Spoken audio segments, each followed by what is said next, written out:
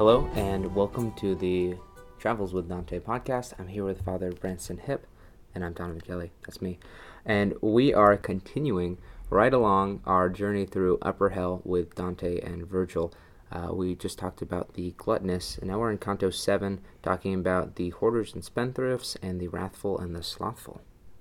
Yeah, so it's first interesting that how quickly we're moving through. It was like one canto for lust, one canto for gluttony, and then now like we're gonna hear of two different, like the fourth and fifth circles of hell.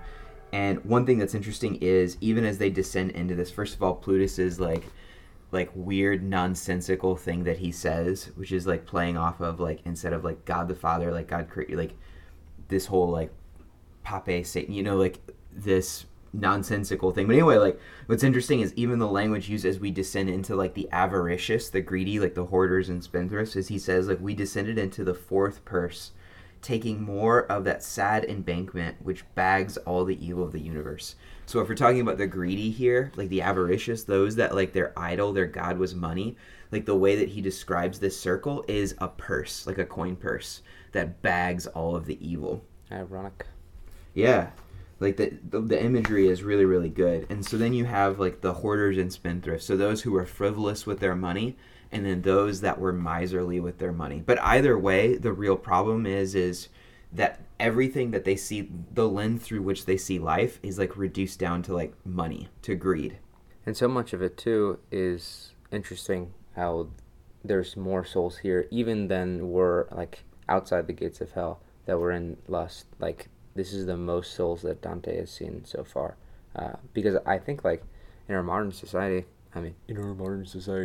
like we tend to really disregard the effects of greed. Like we have sort of caricatures of it. We have like Mr. Krabs, Scrooge McDuck, but those are just in some ways, right? Like in other ways, people are obsessed with it, right? Like Wolves of Wall Street, Uncut Gems, all of these shows about Generation Hustle, like all of the like scam rap, all of these things that talk about actually like unmitigated greed and what that does.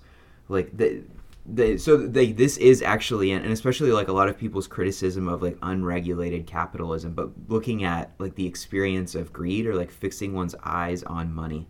And so even like the imagery that Dante uses of, again, like hell is the place where you get exactly what you want. But because it's not eternal love, it's hell.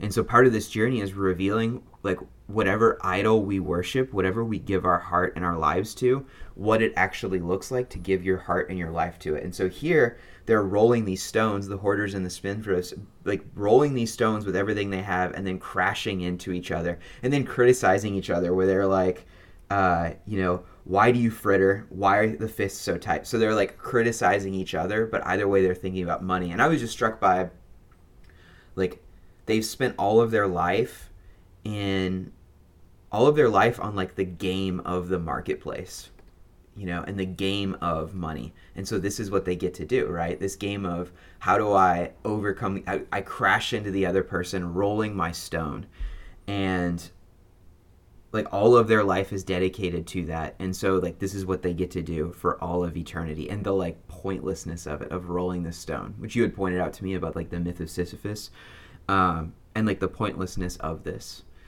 And I am particularly with two things. One is you had pointed out that he's able to notice all of the clerics, like the priests there, right, because they're tonsured. They have the like weird like bald spot on the top of their head, right? Yeah. And like they're able, so he's able to recognize, and he's like, there's a lot of clergy here. And part of that is pointing out like they are marked in a very real way to show that they're supposed to like, they are set aside for God, for the eternal, right? And yet here they are obsessed with the earthly.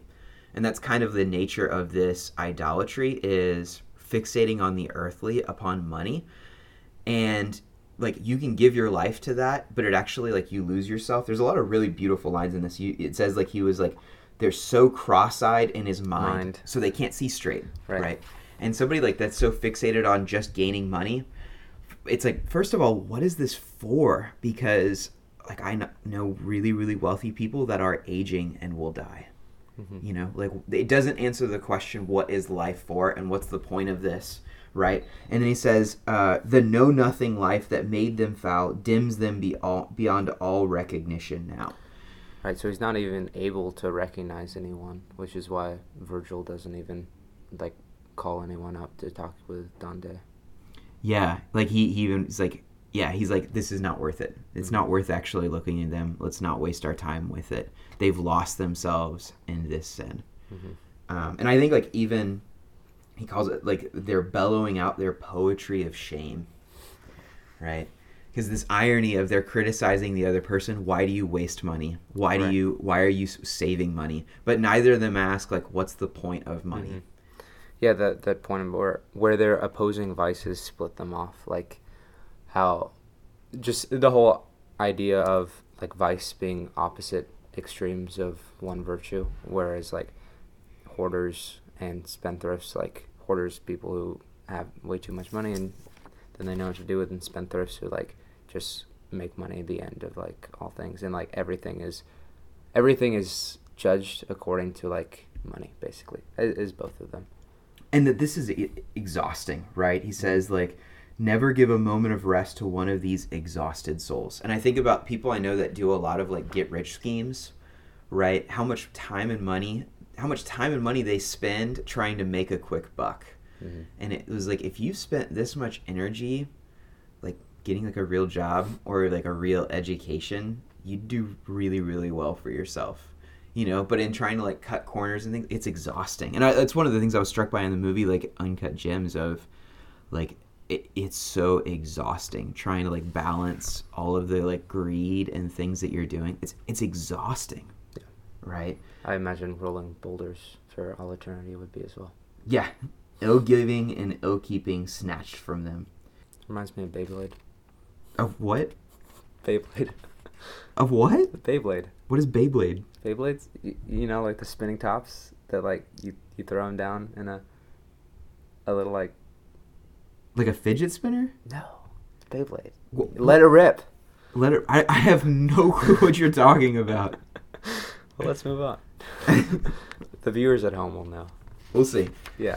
We'll get fan mail. A Beyblade. I have no idea. You were saying earlier about, like, references of greed, and you're like, yeah, Mr. Krabs. I was like, I've never heard anyone be referred to as a Mr. Krabs as, like, an icon of greed or miserliness. Definitely is. We'll see. I think, and one more thing before we continue, just that, again, this is never Dante. Like, even again, people think of Dante as this, like, kind of dirtbag that throws all his enemies in hell. But he's really trying to get at, like, what is the nature of the thing that we worship? And is it worth worshiping or not? What is worth giving your life to? Monsignor Giussani said, like, the one of the most loving, tender things Jesus ever said was, what profits a man to gain the whole world if he loses himself? What is worth a man's life? So Dante has to make this journey to ask, like, what is worth giving your life to? And so we are really meant to, like, look at this and ask, like, in giving myself to, like, whether I realize it or not, but in, like, the way that I live my life, if I'm worshiping, like, sex or food or money or whatever, just in, like, a real way, like, what do I give my heart to? Is it worth it? And part of this journey of hell is Dante seeing things, like, in the eye and really looking at it for what it is.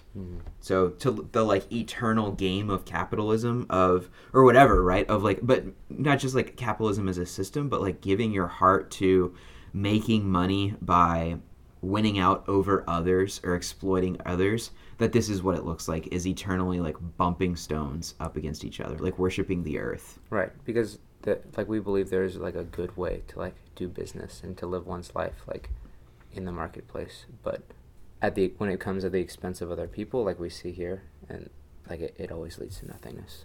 Yeah, and, like, what is it? And, like, skipping over the, like, question, what is all of this for? Okay, so there's an interesting conversation about fortune, but there will be more conversations about this. You'll notice there's, like, scenes of, like, action and then these, like, conversations as they walk. But then to, like, because we've got a lot in this canto, then we, like, descend to, like, the fifth layer of hell, which is of the wrathful and the, like, slothful together. And we see, again, like, two opposite sides of the same extreme. Yeah, do you want to say briefly about like what this like looks like for them? This like so they're in the swamp of the river Styx. Yeah, and so at the top you see all of these bodies basically clawing at each other, and it says with the head, the chest, the feet, and the teeth. So they're engaging every aspect of their bodies to like do violence to the people next to them, and that's who you see at the top. But the whole swamp is like bubbling and gurgling, and what Virgil tells Dante is that that's because the slothful who are at the bottom of like this disgusting swamp and are just gurgling this hymn that they're not even able to articulate. So the only thing that you see of them is that like their breath coming out of the sludge.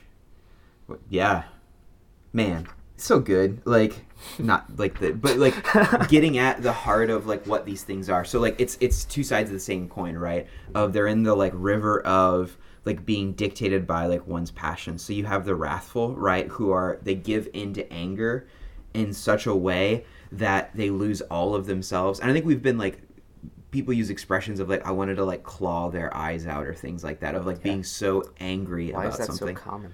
It's but like it gets out like the extreme of wrath, right? Yeah. Like I was watching Survivor and this woman was so mad at another one, she literally was like, this coconut is this guy's head and machetes it gleefully, she's so filled with rage. Yeah. But so like it's to like give in to all of one's, like you give over your intellect and all of one's being in wrath. So there's like they're being swept along the water, but they're spinning all of it like clawing at each other and using every single part of their body to give vent to their rage.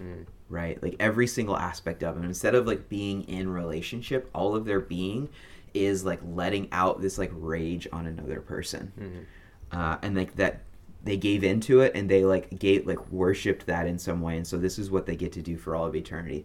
And then the other side of that is the slothful, right, who if you think about it, like the desire to like do nothing. And what's interesting is and you actually pointed this out, that Virgil explains and neither group in this canto speaks on their own behalf. Right. Yeah, I mean both the hoarders and spendthrifts and the wrathful and slothful, like none of them are capable of expressing themselves in a way that's going to be beneficial to Dante, so Virgil just skips over the entire conversation. Like he explains it for them. And what I think is very interesting is, especially for the slothful, like even because we talk about this, like I love the lazy river, right? Like to just like sit and float and chill. My dream was like, be able to like listen to Bob Marley and just like float along. But like this desire to do nothing in such a way to where you're just like floating along. And so the slothful get exactly what they want in the sense of they're like in this swamp, right? And literally the only sign of their existence is the bubble of their breath. Yeah. They get exactly what they want, to do nothing. Right. Yeah, I mean that's that whole thing, like you're a waste of oxygen. I think slothful, like the desire to do nothing is kind of particularly bad for students, because a lot of our life is marked by periods of like intense study, intense movement and action, like, and then we have like, we're given breaks, we're given like specific time, like structure for this, and like we just use that time to escape, and like the desire is, if I just get this done, then I can do nothing, and I just want to do nothing because I don't like where I'm at.